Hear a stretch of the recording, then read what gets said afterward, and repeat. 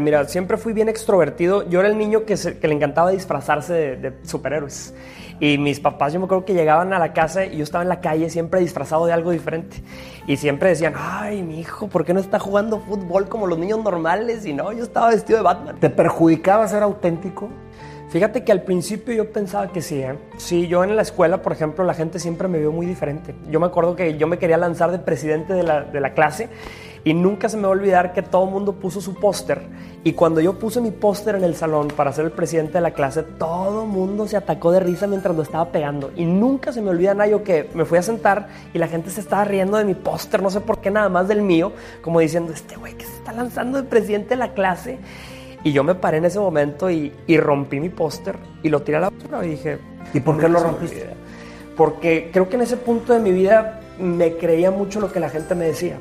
Yo a esa edad, yo era el niño más feo de la escuela, el más feo. Yo sé lo que estás pensando, el muñeco, el más feo.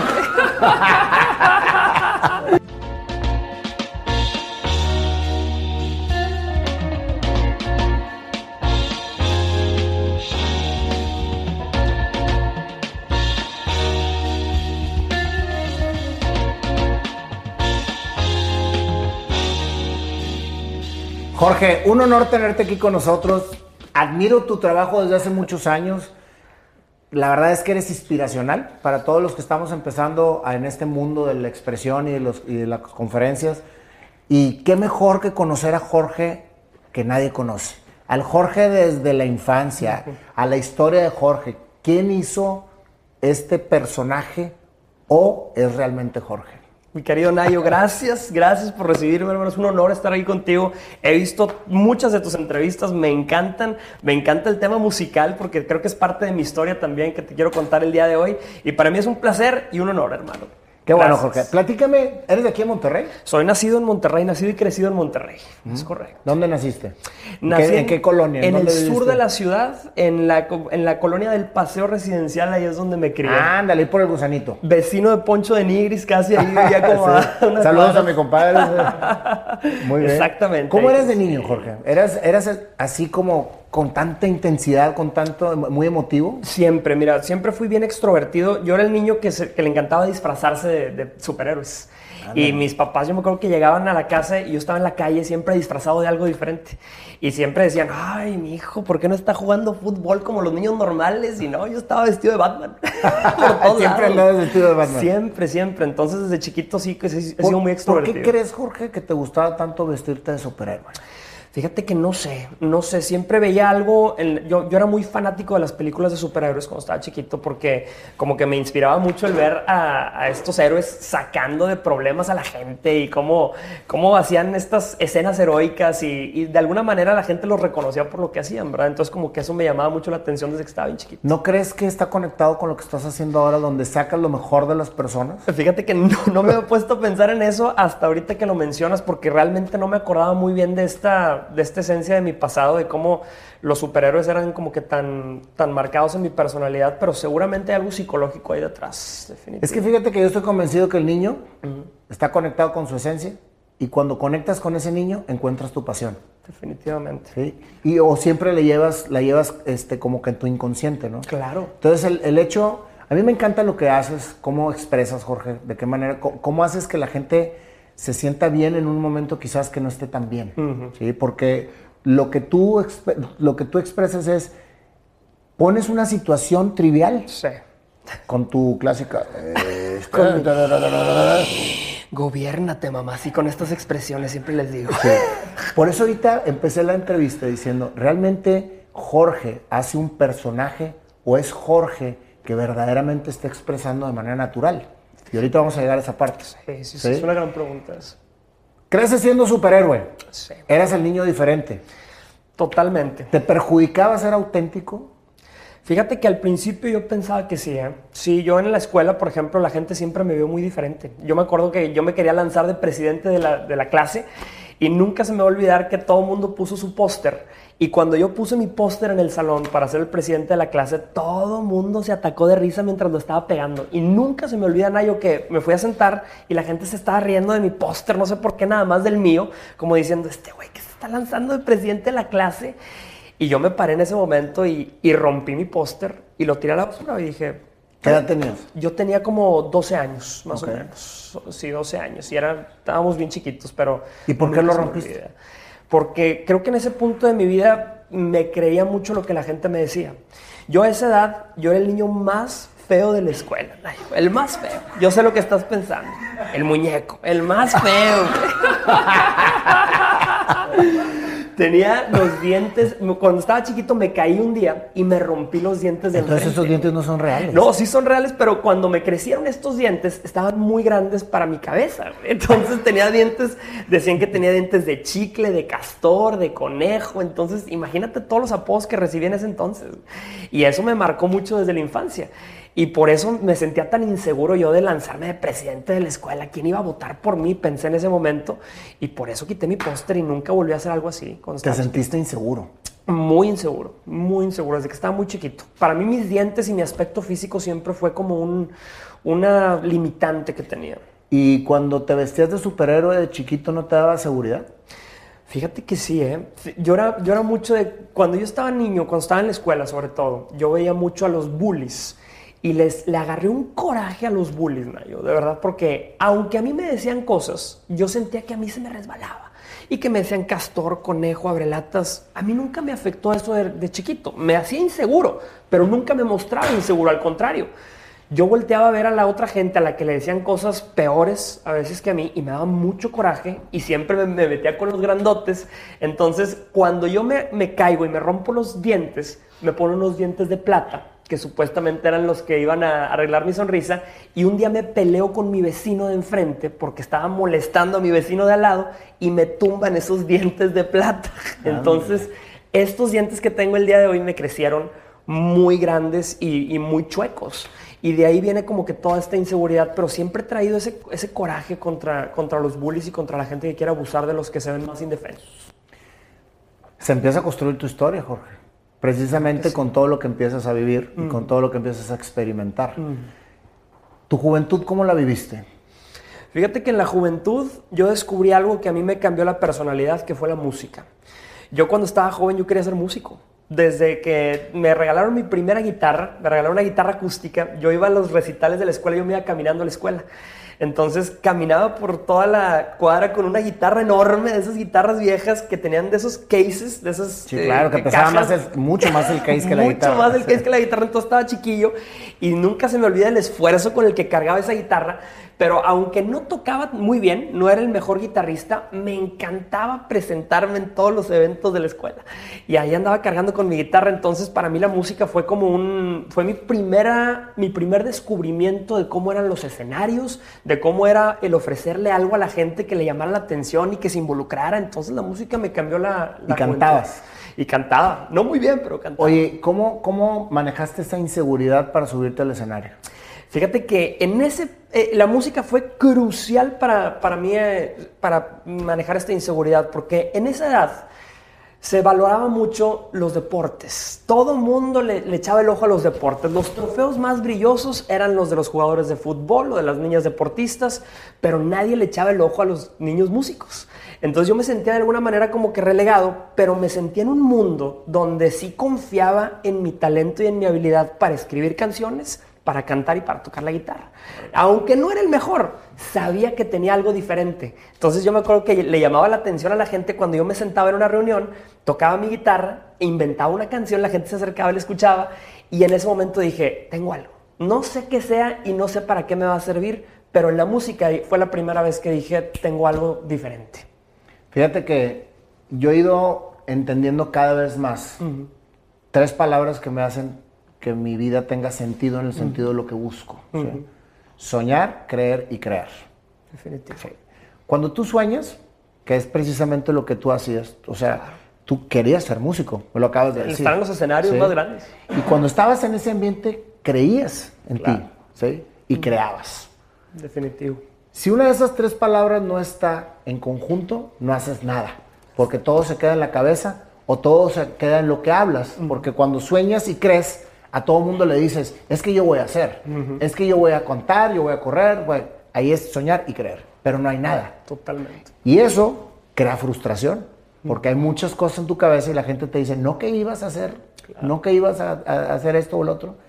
Pero cuando lo vuelves realidad, que fue lo que tú hiciste dentro de tu ambiente, fíjate cómo me platicas. Todos los trofeos más brillosos eran para los deportistas y los niños músicos estaban acá, pero me sentía yo seguro, era mi mundo, ¿no?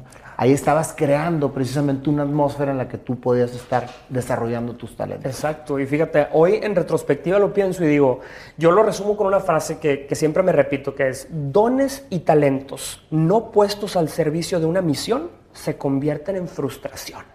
Si tú te detectas dones y talentos y no los persigues, te estás traicionando a ti mismo, estás traicionando el propósito para el que fuiste creado. Y yo me di cuenta de esto muchos años después. Si yo no hubiera confiado en mis dones y talentos de perseguir la música, aunque no era el mejor músico ni el más talentoso, no estaría aquí el día de hoy por ningún motivo. Es que es un, como quien dice, es un vehículo para poder llegar a terminar de generar lo que te va a hacer pleno. ¿Estás de acuerdo? Pero uno nunca sabe por dónde vienen las cosas, Jorge. Exactamente. ¿Sí? Por eso hay que confiar mucho en su intuición. O sea, a ver, yo me iba con mi guitarra pesadota, güey, a la escuela y llegaba a un mundo en el que era mío, en el que yo me sentía tranquilo y feliz y contento. Y es precisamente el vehículo que te viene a llevar a lo que eres ahora. Exactamente. Nunca te hubieras imaginado. Y fíjate, y me estás diciendo, a lo mejor yo no cantaba tan bien, pero me sentía muy bien. Claro. Y me pasa exactamente lo mismo. O sea, no es que yo cante muy bien, pero me encanta cantar. Claro. Y eso de que te encante cantar hace que las cosas alrededor de ti sucedan y empieces a evolucionar y a crecer en algún objetivo en la vida que te tocaba cumplir. Claro, y eso me recuerda mucho a lo que te decían de niño y de joven, que siempre te decía, la gente te decía, sé el mejor, mijito, sé el mejor. Y te empujaban a ser el mejor en un tipo de cosas. Sé el mejor deportista, sé el mejor futbolista. Y el día de hoy yo pienso, yo a mis hijos no me gustaría decirles, mijito, mijita, sé el mejor, no.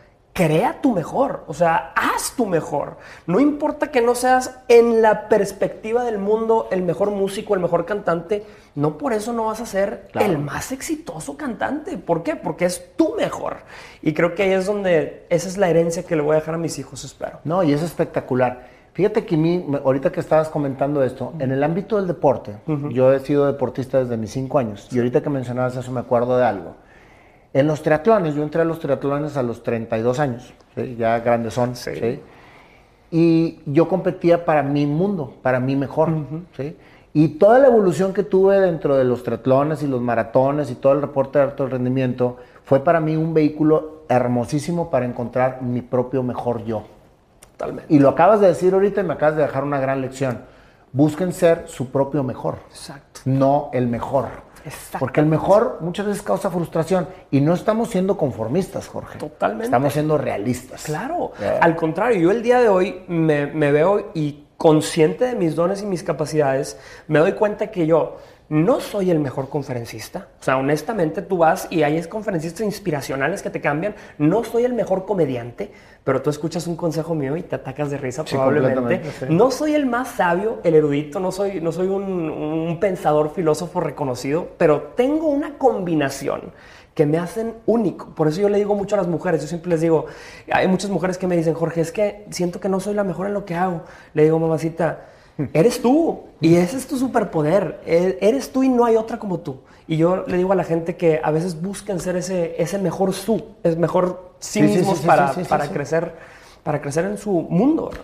Pero es una manera de pensar muy empoderante, Jorge.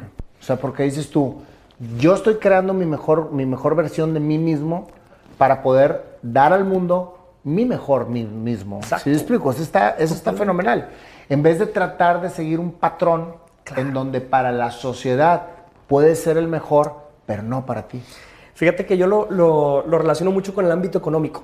Cómo hay empresas, cómo hay conceptos. Por ejemplo, el Cirque du Soleil. El Cirque du Soleil no es teatro, o sea, pero parece teatro y no es un circo tradicional. pero parece circo y compite en un mundo que no tiene comparación y no tiene competencia. El Cirque du Soleil es el Cirque du Soleil. Así yo creo que tenemos que ser nuestro propio Cirque du Soleil. Competir en un océano donde no hay otro como tú y no te vas a competir ni contra los circos ni contra los teatros. Eres tú y ahí no tienes competencia. Ya empiezo a sacar. Sí, claro. No. Está bruto, está excelente. Oye, Jorge, bueno, empiezas tu carrera de músico. Platícame esa etapa, porque antes de que empezáramos a grabar me platicó un poquito de su etapa de músico que yo no conocía. Sí, no. Para que veas que estas entrevistas sirven precisamente para ver quién está detrás de Jorge. Claro, nadie sabe que yo quería ser músico, yo quería ser rockstar, Nayo, rockstar. Y te lo digo el día de hoy, yo me acuerdo que la primera vez que me di cuenta que yo tenía algo que hacer en un escenario fue una vez que concursamos en un festival de la canción del TEC de Monterrey. Estaba en preparatoria la primera vez que concursé y nos subimos y yo era rockerón, me gustaba el rockcito, pero... Heavy metal. No tanto, no, era más rock pop. Fíjate que yo creo que era esta inseguridad de quererle siempre dar el gusto a la gente. Entonces, hasta en mi música, yo me cuidaba mucho de que la música fuera del agrado de todos. Como que tenía esta inseguridad de querer agradarle a todo el mundo. Entonces, por eso estaba en el escenario siempre queriendo atender al público, ¿verdad? Que el público lo disfrutara. Y empecé a tocar esta música. Sin embargo, yo me acuerdo que en los festivales de la canción veías un talento, aunque sean chavos de prepa, había un talento musical ahí que yo decía, en la madre, para competir con esto, bueno, pues ni modo. Pero vamos a lanzarnos y ensayábamos y yo me apasionaba mucho la música. Y un día ganamos el festival de la canción. Nunca se me va a olvidar, quedé en segundo lugar con mi banda, con mi grupo. Y en el jurado creo que estaba Flip Tamés, había gente de Jumbo, había gente del medio. Y que hubiera gente del medio musical que hubiera visto algo en mí y en la canción que yo escribí, que dije, se me hace que esto es lo mío. Y de premio nos mandaron a Torreón a tocar el Festival de la Canción de Torreón. Nos rentaron un autobús, Nayo. Entonces, imagínate, huercos ya te sentías rockstar, preparatorianos bajándose así. No me calentaba ni el sol, no, andaba, como dice María Jula Fuente, orondo, así con mi guitarra. No, tremendo, Nayo, ¿quién me hubiera visto? Y en ese momento, pues, sentí la primera adrenalina de presentarme con un público en vivo y dije, esto es lo mío, y no puede dejar de ser lo mío. Entonces gané este festival de la canción y seguí persiguiendo la música, pero hay algo que no se me olvida. Mis papás, aun y cuando yo sé que en el fondo decían, este niño se nos va a morir de hambre. ¿Cómo que quiere ser músico? Mi papá siempre de estar en grandes empresas, mi mamá siempre creyendo que su hijo iba a ser un ejecutivo, pues de repente lo vio con ganas de ser músico, pero nunca se me olvida que a pesar de que yo sabía que sentían eso, mis papás siempre me decían, mijito, tú dale, qué padre está tu canción, mijito, me encanta, qué bueno, tú dale. Y fue gracias a esa fe que me tuvieron que en el camino encontré otro camino. Pero... Es que para un chavo inseguro, que tú lo has dicho, el hecho de que sus papás confíen en él, que le den la palmada, claro, entra dentro de su mundo de seguridad. Exactamente. Fíjate cómo podemos nosotros estar dentro de una atmósfera de seguridad que finalmente te hace crecer y ser seguro para los demás. 100%. Nunca se me va a olvidar a mi mamá tenerla en la primera fila de mis festivales, yo cantando espantoso seguramente, tocando... No, porque ganaste. Bueno, ya después gané, pero estuve desde el día cero. Por eso hay algo que yo siempre recuerdo y guardo con mucho aprecio en mi corazón, que es la gente que creyó en ti cuando nada tenías y cuando nada eras. Esa es la gente a la que más le agradezco. Mi madre, por ejemplo, que estuvo desde el día cero echándome porras hasta el día de hoy, que me presento en el Show Center en Monterrey lleno y verla en la primera fila todavía así echándome las mismas porras, para mí es... o sea, no me hagan esto. Lloré en el escenario cuando la vi a mi mamá. Pero sí. Qué padre que puedas ser tan humilde como para reconocer quién te toma de la mano para crecer. Exacto, exactamente, sí. Jorge, platícame cómo evolucionó ese músico. Fíjate que yo creo que tiene mucho que ver con la crisis. Cuando yo estaba adolescente, mi familia entró en una crisis muy profunda. Mi papá estaba entre trabajos y me acuerdo que pegó la crisis económica en México y nos fue muy mal. Entonces yo me dedicaba a la música, pero yo empecé a tener esta inseguridad de decir, oye, espérame, el mundo está en crisis y la música no paga. ¿Y qué voy a hacer? Necesito un trabajo. ¿No estudiaste carrera? Sí, estudié licenciado en Relaciones Internacionales. ¿Por qué? Porque yo quería estudiar comunicación, Pero estaba la crisis tan dura que yo decía, es que de comunicólogo tampoco va a haber dinero. O sea, fui renunciando a todo por perseguir una estabilidad que no encontraba en mi casa. Renuncié a la música porque me quitaba tiempo de trabajar. Renuncié a la comunicación porque me quitaba esta expectativa de crecimiento y decidí dedicarme a las relaciones internacionales, fíjate, curiosamente, porque en aquel entonces la palabra globalización era lo más grande. Entonces todo el mundo decía, trabaja en una empresa transnacional y te va a ir muy bien, y no, ni madre, todos están sin jale todos. Sí, totalmente. Sí. Pero me llama mucho la atención, Jorge, cómo cuando uno es chavo, agarra las crisis familiares, sí, tratando de arreglar el mundo que no le corresponde arreglar. Totalmente. Y que lo que pasa es que en esas decisiones se crea una frustración permanente. Totalmente. Yo era el hermano mayor y el síndrome del hermano mayor. Tengo que agarrar, fíjate qué importante, güey. Renuncias a la comunicación, renuncias a la música, porque para lo que veías en tu entorno y lo que fuiste creyendo, no era suficiente, güey. Exactamente. Yo no creía que con el talento que tenía iba a poder sacar adelante a mí y aportarle a mi familia para salir adelante de ese momento. No lo creía, nunca me lo hubiera imaginado hasta el día de hoy, de hecho. Pero yo creo que eso también te siembra esa espinita. Para mí, lo que te apasiona es como una infidelidad. Te voy a decir por qué. Ya se puso picoso esto. Me encanta. Cuando tú renuncias a lo que te apasiona en el fondo, a lo que te gusta, y empiezas a hacer otra cosa, eventualmente eso que te apasiona te va a empezar a coquetear en la vida. Y te va a empezar a decir... Claro, güey, sí. Te va a empezar a decir, yo sé que estás feliz en tu trabajo, pero vente para acá un ratito a darte un dulcito. Sí, claro. A darte lo que te gusta. Entonces ahí es donde yo empecé a hacerle infiel a mi trabajo con lo que me apasionaba. ¿Y de qué manera? Y espero que no me estén viendo donde trabajaba antes, porque yo cuando me gradué, yo hasta eso quería tener este tipo de vida de trabajo de 9 to 5, de 9 a 5, mi trabajo normal. Y empecé a trabajar en mercadotecnia, en una empresa de alimentos. Nada que ver con lo que estoy haciendo el día de hoy. ¿Y ni con relaciones internacionales? Ni con relaciones internacionales, pero ahí pagaban súper bien, era una gran empresa. Y yo dije, aquí voy a ser una persona estable. Y cuando empecé ahí, me acuerdo que la primera oportunidad de ponerle el cuerno fue cuando me dijeron, oye, Jorge, estamos buscando quién conduzca un evento masivo con unas vendedoras. ¿Cómo ves? ¿Tú puedes? Sí, yo me la aviento. Y ahí empecé a sentir otra vez ese rush de los escenarios. Y un día, me acuerdo, esto es bien interesante porque la vida a veces te manda estas oportunidades. Un día la empresa contrató un conferencista de ventas y el conferencista llegó tarde. No fue, di tú si fue suerte, si fue una obra de Dios, si fue una pieza de ajedrez que faltaba, pero no llegó. Y estando ahí preguntaron, ¿quién es el único aquí que medio sabe hablar? Ah, pues ahí hay un sobrino de un conferencista que es el doctor César Lozano, pues tiene un sobrino que se llama Jorge Lozano, trabaja con nosotros, sabe hablar porque conduce nuestros eventos, pues lánzalo ahí al escenario, que a ver qué hace. Y ese momento me cambió la historia, Nayo. Estando ahí dando mi primera conferencia de ventas, sin haber visto más que la referencia que yo tenía de mi tío en los escenarios haciendo cosas grandes, en ese momento dije, de aquí no me quiero bajar jamás. Y empezó esta infidelidad con mi trabajo y mi pasión, que eventualmente me terminé casando con mi pasión. Qué padre historia, sí. Qué padre historia. ¿Qué tanto influyó tu tío, César, al cual admiro muchísimo, es un gran maestro, y a mí en lo particular me inspiró muchísimo a hacer lo que estoy haciendo? Sí. ¿Qué tanto influyó en ti?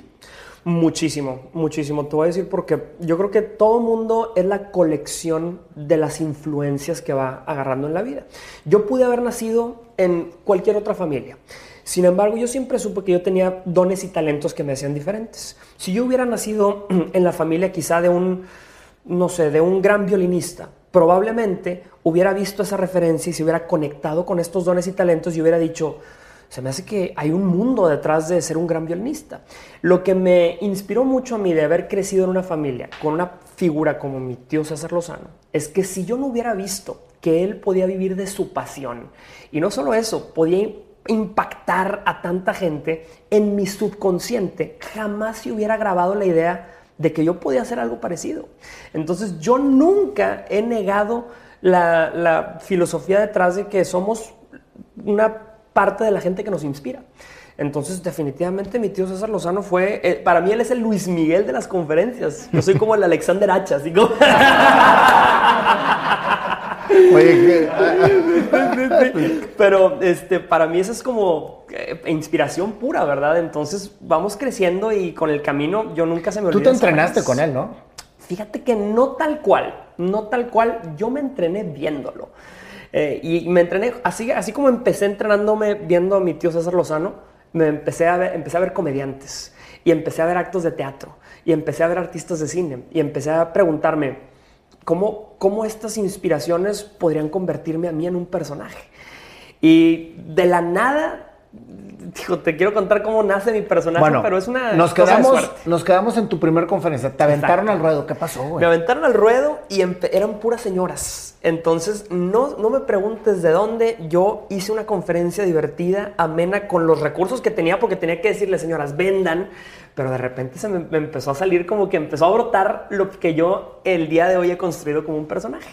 Entonces dije, aquí hay algo. Y empecé primero a regalar mis conferencias. Yo siempre le digo a la gente, ¿quieres pulir un talento? Regálalo. Nadie te va a pagar cuando estás empezando. Nadie. Empecé a regalar. Esa es una gran lección. Sí. Y dímelo a mí, tengo 2 años y medio regalando. Regalando, empezando conferencias en universidades, en prepas, en escuelas. Espantosas al principio mis conferencias, obviamente, pero vas puliendo el talento. Son horas de vuelo. Eso es lo que la gente no entiende. ¿Quieres serte bueno? Tienes que dedicarle horas. Entonces, para mí eran horas en el escenario valiosas. Y empecé a hacer esto como parte de un hobby que eventualmente fue creciendo y creciendo. Y la primera gran oportunidad que tuve fue cuando toqué la puerta de una televisora. Y me dijeron, en la primera televisora a la que llegué, porque yo dije, quiero estar en televisión. Ya habías dado conferencias. Ya empezaba a dar conferencias, ya estaba dando conferencias. Dije, ahora quiero estar en televisión. Y quiero tener este foro para decirle a la gente mensajes de valor y entretenerlas, pero inspirarlas. Esa era mi combinación, entretener e inspirar. Primera televisora a la que toqué la puerta, me dijeron, ¿nos gusta? ¿Sabes qué? Sí, vamos a hacerlo. Pero no me dijeron cuándo. Ese ya sabes que es siempre el tema. Y estuve mandando mensajes, mandando correos. Nunca me contestaron.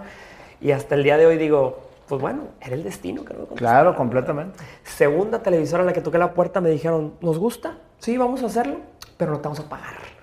Y dije, otro trabajo sin que me paguen. Oye, ¿y tu mamá? Sí, exactamente. Sí, lo sabíamos. Empecé dando consejos en televisión sin un peso. Solo ganaba de mi trabajo y saliendo de mi trabajo. ¿Y en qué trabajabas? ¿Todavía trabajabas? En la empresa de alimentos. A las 6:30 de la tarde que salía. O sea, mi trabajo de mi pasión empezaba de 6:30 en adelante. Lo que le digo a la gente. Mi trabajo de mi pasión. Sí. Fíjate. O sea, el trabajo normal no es el que te apasiona, es el que te alimenta. Exacto. ¿Sí? El trabajo de la pasión es lo que te hace crecer y ser pleno, güey. Totalmente. ¿Sí? Ese es el balance. Cuando la raza me dice, voy a dejar todo para trabajar en mi pasión. No, porque no te alimenta. Exacto. Al rato va a haber un momento en que te va a alimentar. Claro. Pero ahorita no te alimenta, entonces tienes que balancear. Y necesitas la mente libre para crear. Una mente endeudada, una mente con broncas, una mente que no tiene esa paz para construir, va a estar apagando fuegos todo el tiempo. Entonces, un trabajo que te mantiene, por eso yo le digo a la gente que sean muy sabios con esa combinación, un trabajo que te mantiene, te pone en paz para que luego tengas la mente para crear. Entonces, así empecé yo, campechaneando esto, pero eso sí, te ocupa y requiere de ti el doble de trabajo. Totalmente. Acabas tu jornada laboral e inicias tu jornada pasional. ¡Ah! Me encantó. Sí. Y eso está cañón, porque te desvelas hasta las 12. Yo me desvelaba escribiendo secciones. Oye, pero me dices que todo lo que dices lo escribes, Jorge. Todo. O sea, todo lo que me estás diciendo lo escribiste. Todo. Sí. No, pero pues para que veas que también puedes salir sin escribir. Sí, definitivamente. No, pero es increíble porque la verdad es que yo te admiro muchísimo y no me voy a cansar de decírtelo durante toda la entrevista. Y lo que tú sacas es muy directo y es contundente. O sea, una cosa es hablar por hablar y otra cosa es hablar y cerrar con algo que a la gente le dejes. Que yo creo que es nuestra responsabilidad como comunicadores. Claro, definitivamente, 100%. ¿Verdad? Y tú eres muy certero. Ahora mi pregunta, porque ya no me la aguanto. Claro. Vamos a seguir con la secuencia, pero ¿es un personaje Jorge Lozano H o eres tú? Es un personaje construido de un alter ego que tengo. Ahí salió el personaje, ¿te fijas? Sí. O sea, deja de ser él y... Sí, claro. Y de repente me pasa en mi vida normal, ¿verdad? Cuando estoy en unos tacos, de repente, señora, tráigame una salsa, por favor. Que pica. Y la gente me queda viendo con cara de, ¿qué pedo con este güey? Pero me gusta mucho porque realmente es una parte de mí guardada, argüendera, que saca lo que yo no puedo decir con mi voz normal. Güey, es el superhéroe. Es el superhéroe, realmente, es cierto. No me he puesto a pensar en ese sentido. Es que para eso sirve este programa, para darte cuenta quién eres. Claro, o sea, la verdad es que es bien importante, güey, reconstruir de dónde vienes para saber dónde estás. Definitivamente. Y tú lo que has estado construyendo durante toda tu vida es, le estás dando vida a lo que veniste a hacer. Exactamente. Definitivamente, hijo, eso me pone la piel chinita porque es cierto. Y nunca sabes para qué te está preparando la vida. Aún y cuando, si no hubiera tenido la infancia que tuve sintiéndome inseguro, si no hubiera perseguido una carrera musical, e inclusive, si no hubiera trabajado en esta empresa de alimentos durante tanto tiempo, no hubiera una conferencia. Entonces es lo que tú vas precisamente descubriendo cuando estás atento a lo que estás viviendo. Exactamente. ¿Por qué? Porque si no lo tienes claro, o sea, si no estás en el momento adecuado, vamos a poner el ejemplo de lo que estamos viviendo tú y yo ahorita, Jorge. Sí. ¿Qué existe ahorita? Solamente el preciso segundo en el que tú y yo estamos hablando. No existe nada más. ¿Qué sucedería si tú y yo estamos platicando y tú estás pensando en lo que tienes que hacer una hora después? No estaría aportándole valor a esta conversación. Exacto. Así, con ejemplos tan claros, es lo que nos pasa durante toda nuestra existencia. Claro. Tú vas caminando por la calle y te encuentras a un señor que te pide una referencia sobre algo. Sí. Ay, pues es por aquí y por allá. Ah, qué bueno, porque fíjese que estoy buscando esto, por esto y por esto y por esto. Y si le das tantito hilo de conversación, él te tiene un mensaje. Claro. Exacto. Fíjate la diferencia de decir, es por allá, de veras. Fíjese qué interesante. Y empiezas una conversación con alguien que no conocías, que te está poniendo la vida enfrente. Exacto. Y que cuando no estás conectado, no hay ese crecimiento. Claro. Inclusive cuando hablamos de maestros y mentores, no todos los maestros y mentores son los que se sientan a un lado de ti y te dan lecciones, no. Al contrario, un buen estratega sabe aprender de los errores ajenos, sabe aprender de lo que no te dicen, sino cómo actúan. Y ahí es donde también creces mucho como persona, observando casos de éxito, casos de fracaso. Y eso me ha ayudado muchísimo a mí también en mi proceso de creación de esto que estoy haciendo el día de hoy. Sigues dando conferencias en aquel momento, ya nos retrocedimos otra vez. Sí. Sigues dando conferencias, empiezas a pedir, pides oportunidad en el canal, empiezas a dar los consejos. Yo recuerdo que esos consejos empezaron a agarrar un vuelo tremendo. Fíjate que yo no tenía presencia en redes sociales en aquel entonces. Yo no conocía las redes sociales. Estaba muy pequeño en cuestión de seguidores y todo y no encontraba mi voz en las redes sociales. Pero un día alguien sube uno de esas secciones que hice en televisión a Facebook.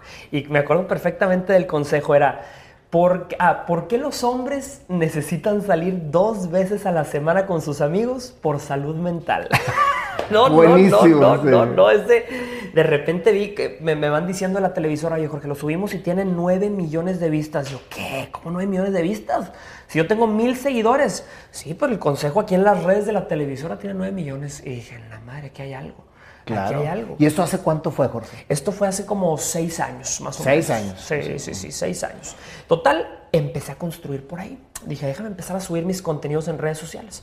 Crecí, di mi primer saltito. De tener 1000 seguidores, llegué a 5000 seguidores. ¿Cuál era la causa por la que tú estabas dando consejos en televisión? O sea, ¿qué era lo que tú querías conseguir? ¿Querías conseguir fama o querías conseguir que la gente tuviese algún aprendizaje con lo que tú le estabas mencionando? Yo quería conseguir justificación.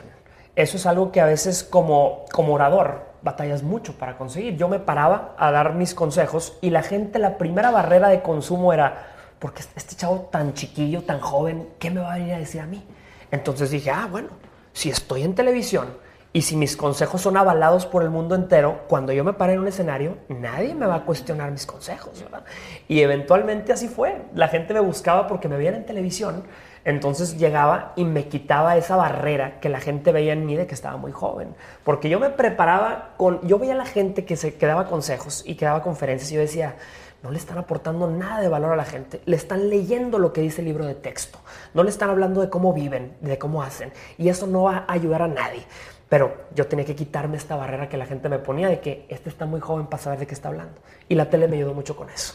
Mucho. Entonces, lo que buscabas era justificación. Exactamente. Para poder realmente tener credibilidad ante lo que estabas diciendo. Totalmente. ¿De dónde nacía lo que decías? Porque dices que lo escribes. Todo lo escribo. ¿Eso nace del mundo de Jorge o nace de lo que está viendo Jorge en el mercado? Nace de... Yo creo que una de las cosas, de los dones que Dios me dio, no fue ni el don quizá de la inteligencia superior, pero sí me dio el don del sentido común y me dio el don de la sabiduría. Y no estoy diciendo que yo sea un gran sabio, pero tengo este toque, esta brújula moral, le llamo yo, para saber cuándo te estoy dando un consejo que te va a dar valor y cuándo te estoy repitiendo una frase trillada. Entonces ese diferencial es la razón por la que yo creo que la gente recurre a mis consejos y les gustan mis consejos, porque nunca vas a encontrar un consejo mío en una página o en un blog que diga 5 consejos para esto. Jamás. Todos los construyo basado en información y te voy a decir cómo me ayudó mi carrera profesional para esto. Yo estudié relaciones internacionales. Nada que ver con lo que estoy haciendo el día de hoy, pero había algo en las relaciones internacionales que era la diplomacia y la guerra. Entonces, cuando yo estudié la diplomacia y la guerra, me di cuenta de cómo había estrategias militares que podían ser aplicadas a estrategias sociales. Por ejemplo, hay una estrategia de los nazis que se llamaba el Blitzkrieg, que era para conquistar un territorio, tenías que utilizar velocidad para rodear los territorios alrededor, ¿verdad? Uh-huh. Entonces, ahora lo utilizo en relaciones personales. ¿Quieres conquistar a un hombre, mamacita? Conquista primero a los amigos, a la familia. Entonces, todas estas teorías están basadas en estrategia militar, en el arte de la guerra de Sun Tzu, porque ¿sabes? Y tú le hablas mucho a la mujer. De hecho, tu preponderancia es la mujer. Exacto. ¿Por qué la mujer y no el hombre? Fíjate que yo siento que como crecí en una familia en donde en un punto de mi vida mis padres se separaron, me tocó ver a mi mamá empezar de cero. Ella trabajó hace muchos años y tuvo que aprender a trabajar otra vez. Entonces, una de las grandes inspiraciones que yo siempre he tenido es la filosofía de trabajo de mi mamá. Empezó vendía joyería, ni siquiera joyería real, yo creo, era chapa de oro, así era joyería económica, de fantasía. Y se metía a las oficinas y decía a todas las asistentes y a todas las secretarias que trabajaban ahí, oigan, en el baño voy a estar vendiendo joyería. Y yo me acuerdo que yo le esperaba afuera de las oficinas porque me daba miedo siempre que fuera sola. Y nunca se me olvidó. ¿Cuántos hermanos eran ustedes? 4. Yo soy el mayor de 4, exactamente. ¿Puros hombres? No, somos 2 hombres y 2 mujeres. Okay. Entonces yo me acuerdo que salía mi mamá y cuando más sonriente y más contenta salía, sabía que era cuando menos había vendido. Le decía, mamá, ¿cómo te fue? Me decía mi mamá, muy bien, mijito. Yo decía, ya valió madre. Nos van a cortar la luz. Hijo, pero esa filosofía se me quedó muy grabada. Y fíjate, yo creo que el día de hoy, ya siendo adulto, me di cuenta de muchas cosas de mi infancia que no me había dado cuenta. Por ejemplo, yo siempre he sido fanático, desde muy niño, del pan tostado con mantequilla y miel.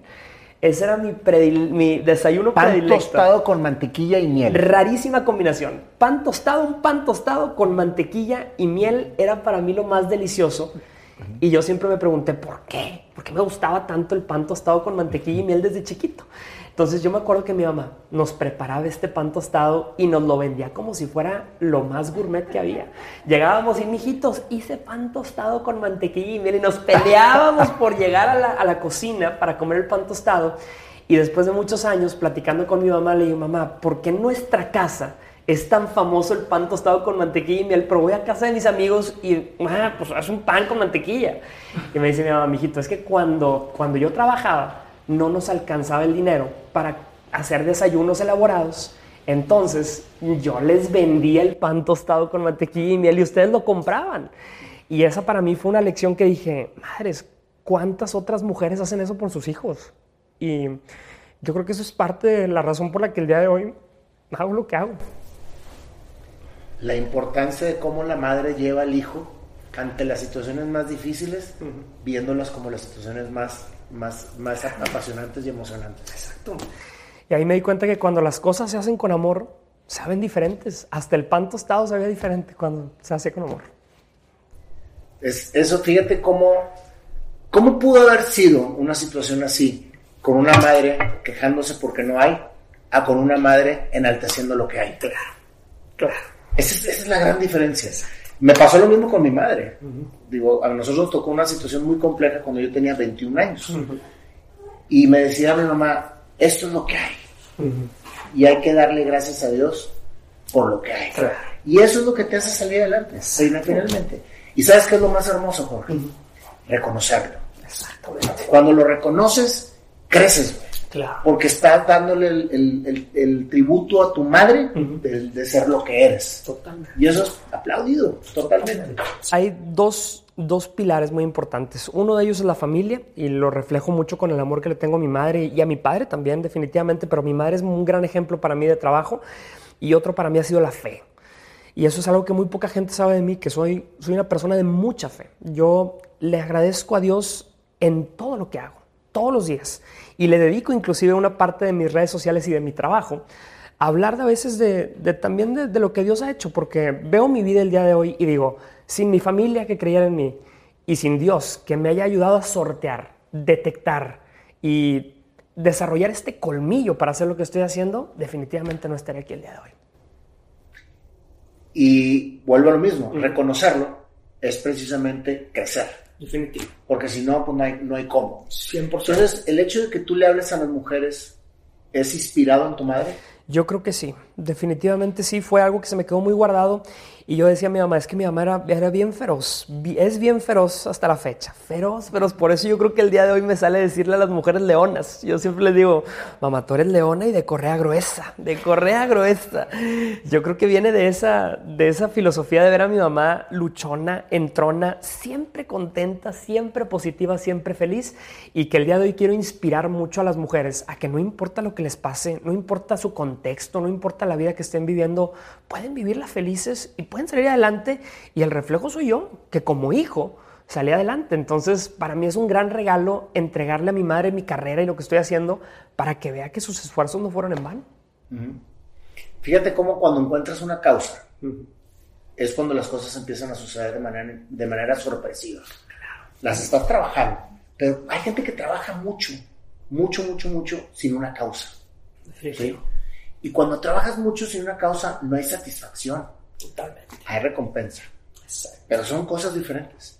Una cosa es que te den un dinero por lo que estás esforzándote por hacer, y otra cosa es sentirte satisfecho por lo que estás haciendo. 100%. ¿Verdad? 100%. Entonces, el hecho de lo que tú estás haciendo con las redes, con hablarle a las mujeres, con empoderarlas, con todo lo que estás haciendo a tu alrededor, esa es tu causa. Claro. Y fíjate el gran reto que es descubrir esa causa. Porque yo empecé dando conferencias, pero no había descubierto que yo podía inspirar y motivar a las mujeres. Yo di conferencias muchos años, Nayo, sin decir la palabra cucaracho, sin decir mamá, gobiérnate, mamá, cuidado con las relaciones tóxicas, muchos años. Pero llegó un punto en donde yo ya no estaba creciendo en lo que estaba haciendo. Yo estaba en televisión, yo estaba dando conferencias, pero estaba aquí. Porque estaba haciendo quizá, aún y cuando estaba haciendo lo que me apasionaba, decía, siento que no he encontrado todavía mi causa. No la he encontrado, no estoy peleando por algo. Y un día me acuerdo que ya quería casarme con mi esposa, y dije, pues, ok, sí tengo los ingresos para casarme, pero realmente quiero ofrecerle a mi esposa una vida mejor. Entonces decidí poner un negocio, poner un restaurante en Estados Unidos. Sí, me asocié. Mi suegro me ayudó muchísimo. ¿Tú vivías aquí en Monterrey? Viví aquí en Monterrey. Pero, ¿y por qué en Estados Unidos? Porque yo veía que en Estados Unidos estaban este boom de restaurantes y cosas de esas, y mi suegro me dijo, Jorge, vamos a hacer algo. Y le dije, ¿sabes qué, suegro? Sí, esto nunca me va a dar quizá la vida que yo necesito para ofrecérsela a tu hija, para que viva mejor. Entonces, ¿cómo ves si vamos a hacer un negocio allá en Estados Unidos? Híjole, yo la verdad es que lo hacía basándome en la inseguridad que tenía de decir, es que esto te apasiona, sí, pero no te da lo suficiente todavía. ¿Sí me explico? El gran reto que yo le doy siempre a los emprendedores o a la gente como nosotros que persigue el arte o que persigue lo que le apasiona es, necesitas aire para sobrevivir en lo que encuentras tu causa. Entonces, ese es el reto más cañón. Yo me fui a Estados Unidos y para mí, aunque mucha gente era, wow, vas a Estados Unidos a poner un negocio, qué gran aventura. para mí era así como, pues sí, pero No estoy dejando a mi amante, que es lo que me apasiona, mis conferencias y todo en México. Le estás siendo infiel otra vez. Estoy siendo infiel otra vez. Y cuando llegué a Estados Unidos, sin amigos, sin familia más que mi esposa y yo, un día me fui en los departamentos en los que vivía, me metí a una salita y empecé a contestar preguntas en Instagram. Preguntas así casuales. Y un día me llegó una pregunta que me cambió la vida. Yo era un conferencista motivacional normal, común y corriente, y una vez una mujer me pregunta, oye Jorge, ¿qué hago con un hombre que no me contesta los mensajes en toda la semana, pero me escribe los sábados a las 2 de la mañana? Y yo, mamá, ese no es un hombre, ese es un cucaracho. Y luego y todavía le contesto otro. ¿Qué es eso de que toda la semana te dejo en visto, pero el fin de semana te desvisto? ¡No, señor! Y me acuerdo que di ese consejo, Nayo. Lo subí a mi Instagram, cerré mi celular, subí a mi departamento y le dije a mi esposa, acabo de descubrir algo que me va a cambiar la vida. Te lo juro que le lo dije a mi esposa. Y mi esposa, ¿de qué estás hablando? Le dije, ve esta respuesta que le acabo de dar a una mujer. Mi esposa atacó de risa y me dijo, se me hace que descubriste algo. Al día siguiente contesté 5 preguntas más, igual, con la misma franqueza, sin pelos en la lengua y, como decimos, a calzón quitado. Y esas 5 preguntas que contesté, la gente me contestó, gracias, esto es lo que quería que me dijeran, sin que anduvieran por el monte y sin que me lo endulzaran. Gracias por decírmelo así. Y ahí dije, esto es algo diferente. ¿Y el restaurante jaló o no jaló? El restaurante quebró, no fregada. Y tú estabas sin un ingreso. Exacto. Habiéndole puesto el cuerno a tu pasión en Estados Unidos, contestando una pregunta. Y en ese momento, mis conferencias, que yo ya tenía esa preparación de ser conferencista, mis secciones en la televisión y todo, ¡pum!, explotó y despegó. Y desde ese momento, que eso fue hace 3 años, 4 años. Desde ese momento mi vida se convirtió en una montaña rusa de giras y de presentaciones en teatros y auditorios, todo porque encontré, como tú dijiste, la causa. Así es. Y la perseguí y la defiendo y me hice bueno para defenderla. Me hice bueno. Encontré la manera de dar consejos con humor que sirven, que la gente se los queda y... Después de esos consejos, yo empecé a... ¿De esos consejos? Perdóname, sí, de esos consejos que le empecé a dar a la gente en redes sociales, yo empecé a construir toda una infraestructura detrás. Yo dije, a ver, espérame, hay una responsabilidad detrás de darle un consejo a alguien. Lo primero que tienes que asegurarte es que sea congruente, de que realmente le estés hablando del corazón. Y yo antes en mis redes sociales era la típica persona que pues te enseñaba dónde andaba, te enseñaba lo que cenaba, quería hacer las cosas con mucha producción. Entonces, una de mis reglas personales fue incluir la humildad en mis redes sociales. Dejé de presumirte lo que tenía, cómo vivía, porque realmente era falso. O sea, no era, sí, claro. Ni siquiera era digno de presumir, ¿sí me explico? Pero era esta necesidad que tiene mucho la gente de querer presumir una vida que tienen. Entonces dije, todo eso lo voy a quitar y lo único que voy a hacer en mis redes sociales es dar consejos. Nada, no vas a ver ni los carros que me compro, ni dónde vivo, ni nada, ni que, por ejemplo, vivía en Estados Unidos, vivía en un lugar hermoso. Nunca me veía subiendo. No. Voy a dar un servicio. Ahí es donde me cambió también la vida. Empecé a darle a la gente un servicio diario gratuito. Consejos diarios, sin pelos en la lengua, directos y que te sirvan. Y que aparte te los memorices porque riman. No. La gente me recompensó de verdad con su confianza. Y gracias a esa confianza abrí un canal de YouTube donde te enseño estrategias basadas en estrategia militar para que las mujeres puedan conquistar gente, para que puedan hacerse mal de hora. Todo hacia mujeres. Y gracias a Dios el día de hoy, después de algunos años, ya tenemos muchas plataformas donde le hablamos a las mujeres. ¿Cuándo empezaste de manera estructurada tus redes sociales? ¿Hace cuántos años? Hace 2 años y medio. De hecho, tú checas mi canal de YouTube y va a cumplir 1 año. Mi canal de YouTube fue lo último que desarrollé y va a cumplir 1 año apenas. 1 año. Sí. ¿Y todo eso es creación tuya? ¿Tú escribes, tú haces todo? 100% todo. No delego una frase porque esa es la responsabilidad. De hecho, delego todo el resto. Toda la producción, todo el resto. Yo nada más le digo a la gente que trabaja conmigo, ayúdenme a proteger mi creatividad.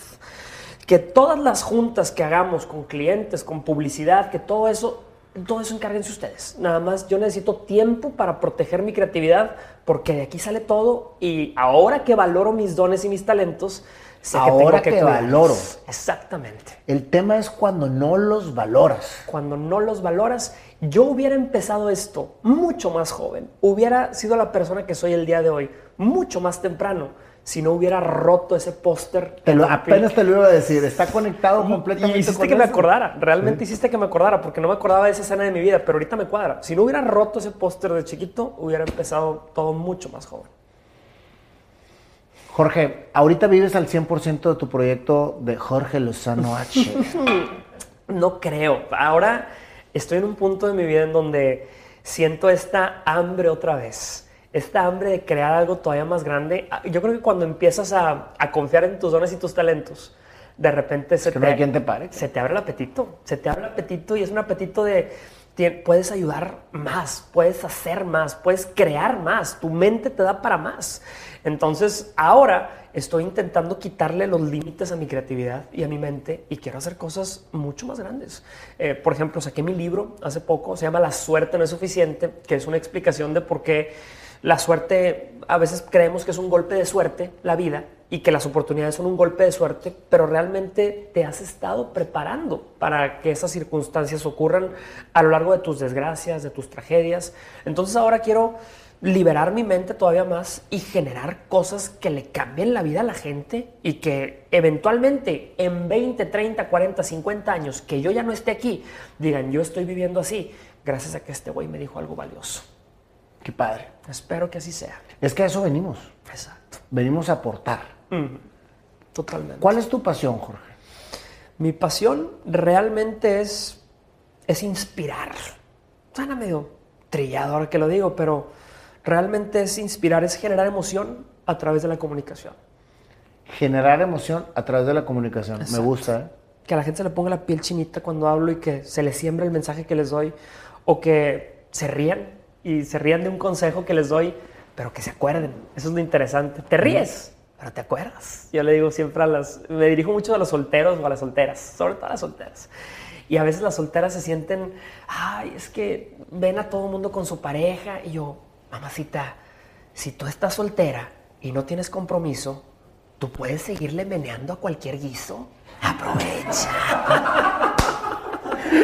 Le digo a las solteras, mamacita, mientras no tengas un anillo en tu dedo, diles, al pueblo me debo y al pueblo me entrego. No pasa nada, disfruta la vida como la tienes, con las bendiciones que has recibido.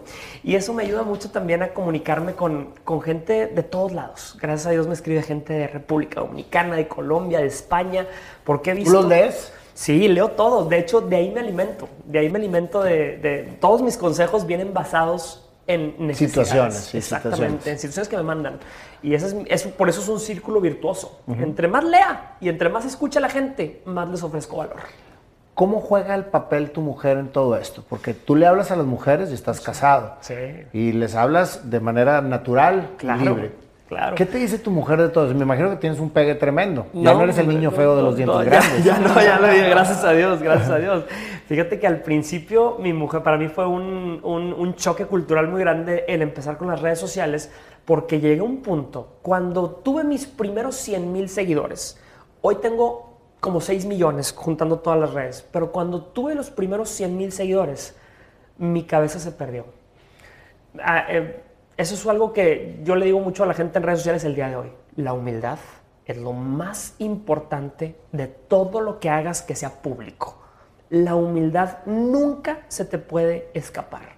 Cuando yo cumplí 100,000 seguidores, yo empecé a decir, a ver, espérame, yo estaba recién casado.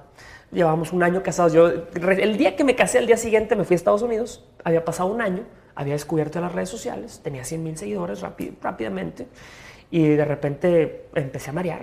Me empecé a marear con esto y empecé a decir, a ver, espérame tantito, si yo doy tantos consejos, pues significa que tengo razón. Y llegaba a mi casa creyendo genuinamente que siempre tenía razón.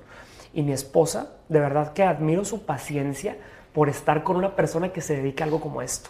A todas las esposas, parejas de músicos, creativos, de gente que está en el ojo público como nosotros, no es nada fácil, pero gracias, ahí es donde me remito a Dios. Gracias a Dios que Dios ha cuidado y ha protegido mi matrimonio y me ha cuidado de mí mismo.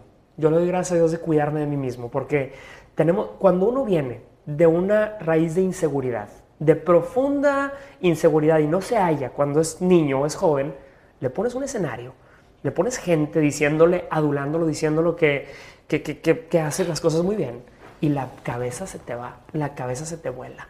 Entonces lo más importante que ha hecho Dios en mi vida es decirme, papacito, espérame tantito. Todo lo que tienes, yo te lo di.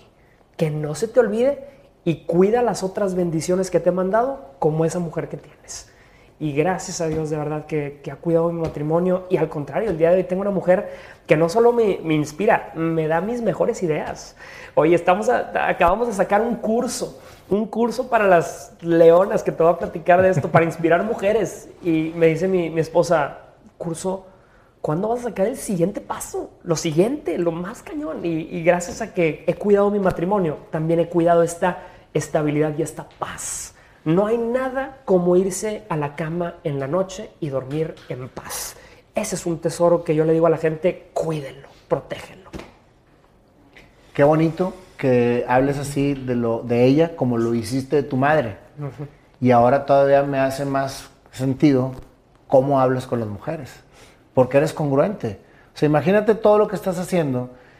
Te decía lo de tu esposa porque la esposa se vuelve una fortaleza completa. Claro. O el mayor obstáculo, güey. Exactamente. Totalmente. Entonces, o trabajan en equipo o simplemente las cosas no se dan. Claro. ¿Sí? Y hay parejas que cortan alas y hay parejas que te construyen escaleras.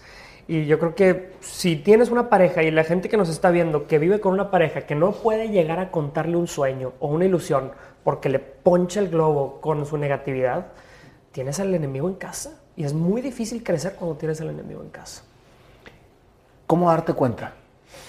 Yo creo que es un proceso muy, muy importante que tiene que hacer uno en su vida. Yo lo viví con la separación de mis padres. Es la desmitificación de la persona.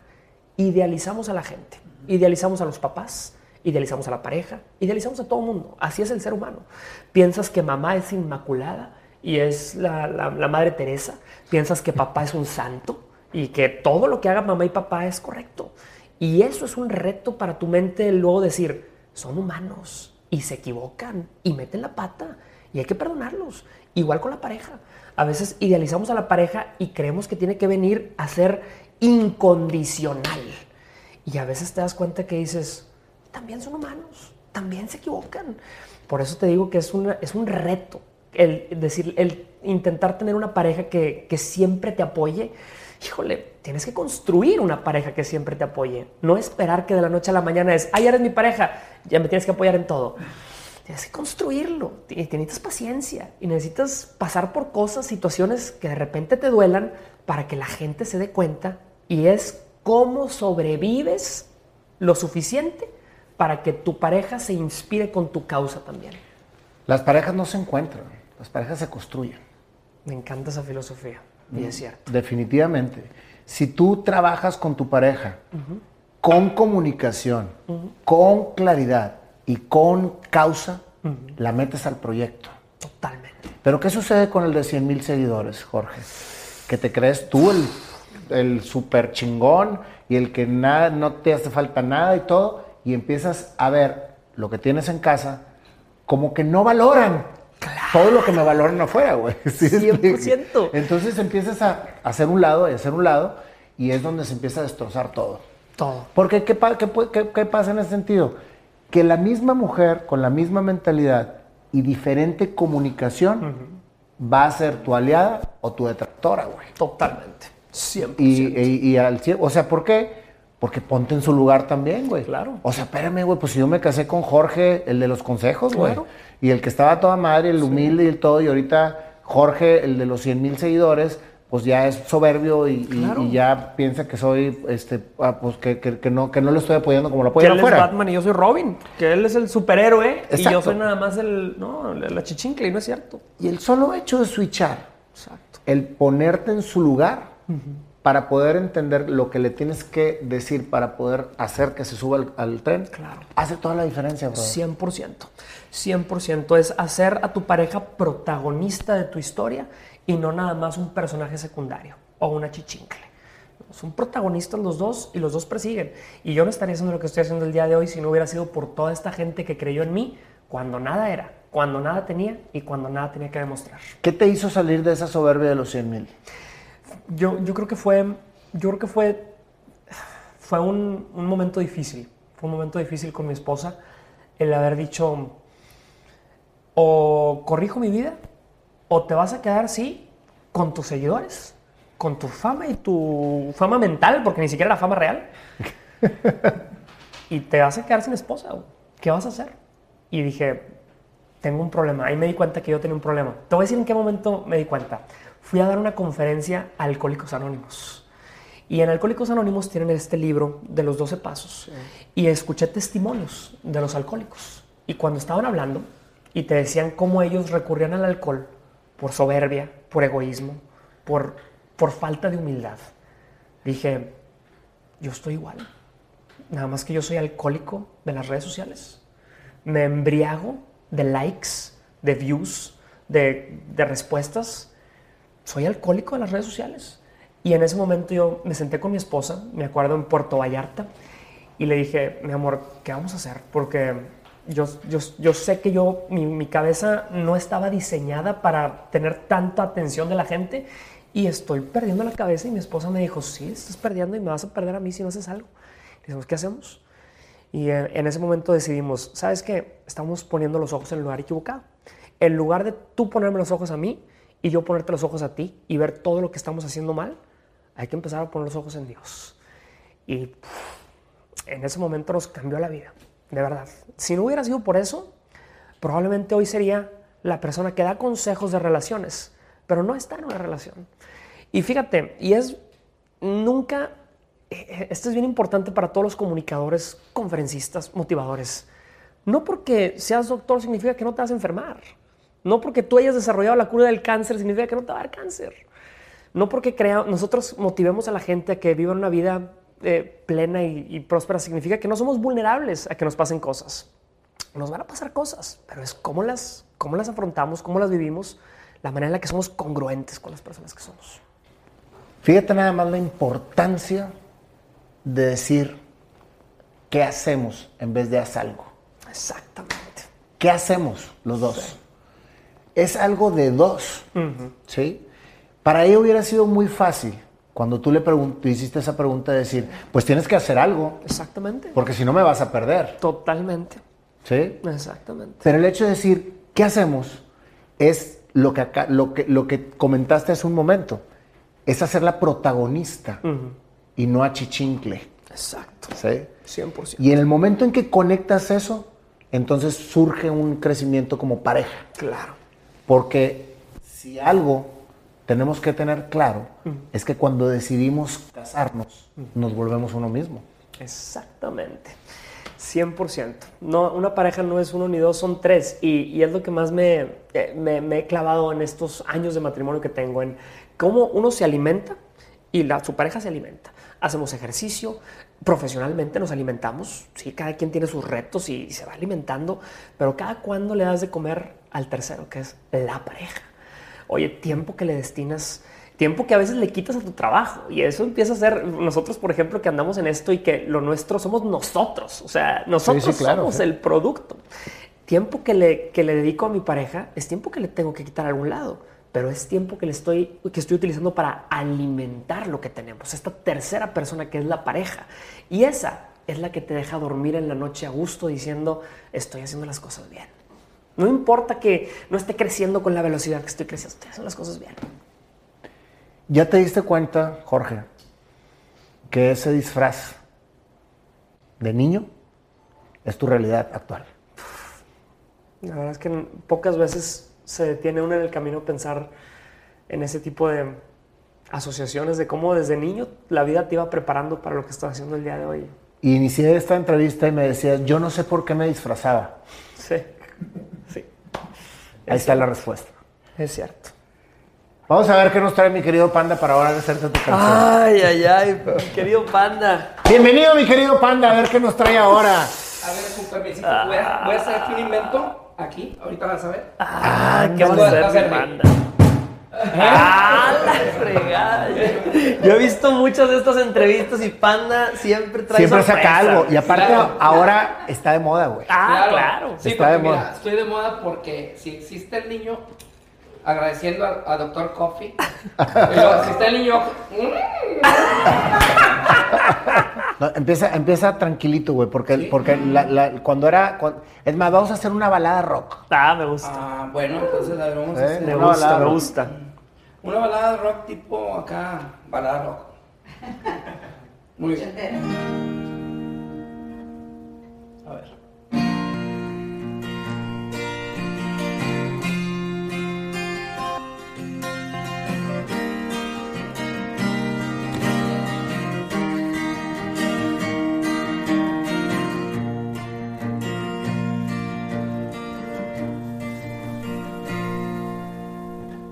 La historia empieza con un niño soñador, en su mundo, en su fantasía, superhéroe se vestía, no combinaba con los otros, pero tú eras seguro en tu mundo. Mamá y papá te lo decían, eso te hacía sentirte seguro.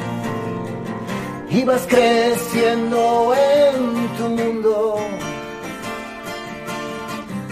odiando a quien abusaba. Los dientes perdiste por defender. Castor Conejo te decía,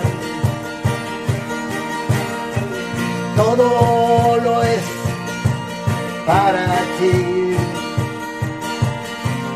Así creciste y descubriste tu primer mundo ideal, la música, el expresar. No sabías a dónde te iba a llevar. Todo cambió, tu mundo se hizo, la luz sabía dónde querías ir.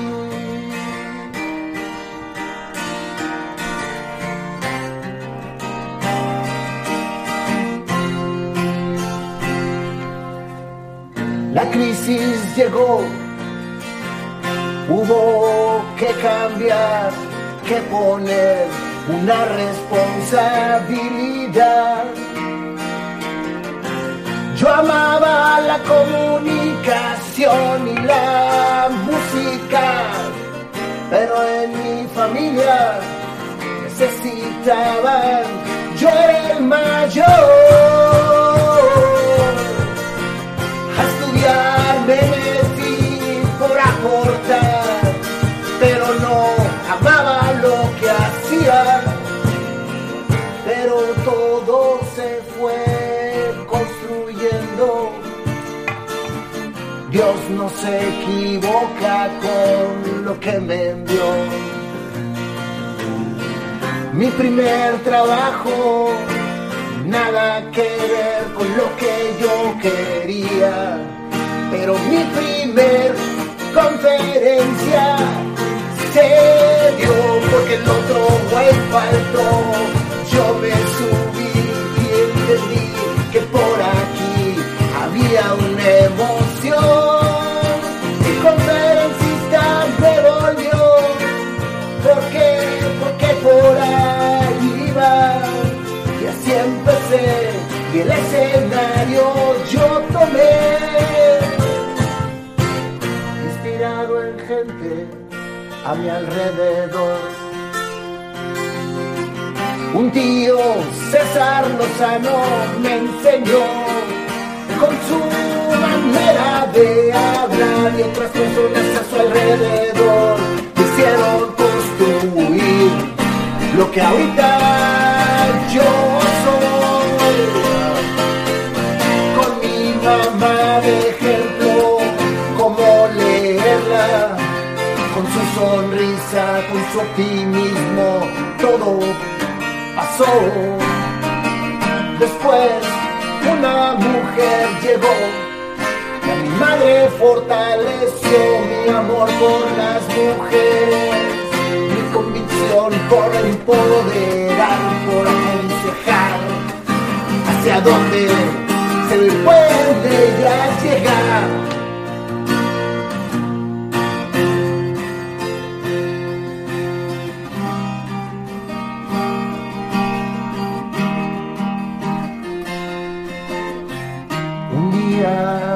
Con mi esposa platiqué,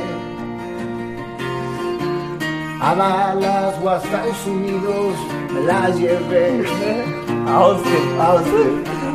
Un restaurante abrí por pertenecer, pero mi alma estaba en lo que dejé de hacer y me inspiré. Y empecé a engañar a lo que hacía con lo que me apasionaba. Y aquí estoy el día de hoy cantando esta canción. Cantando esta canción. Y sigue la historia. Contestaste preguntas en Instagram cuando no conocías a dónde te iban a llevar. La vida guarda sorpresas, no sabes lo que va a pasar. Tienes que estar atento cuando llegue la oportunidad. Todo subió, todo creció. Jorge volvió a hacer lo que le gustó, lo que le apasiona y lo que deja a toda la gente. Conferencias, grandes consejos, mucha gente volvió a creer. ¿Por qué? Porque aquel superhéroe en realidad se volvió inspirado en su mamá y en tu esposa y en todas las mujeres que te escuchan. Jorge, nadie lo parará.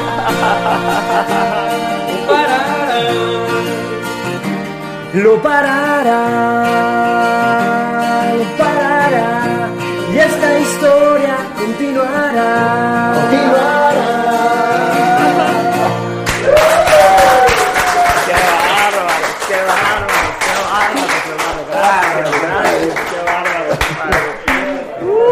No sabíamos que él canta. Y vaya que canta muy bien. Por eso la música fracasó. Oye, pero cantas muy bien, güey. Tienes muy bonito. Pues muchas gracias, Jorge. No, hombre, amigos, gracias. Ya estamos optando por algo que si nos nace decirlo en la entrevista, lo decimos con todo el corazón. Antes te admiraba y ahora Te admiramos más. soñar, creer y crear. Gracias, hermano. Gracias, de verdad, encantado.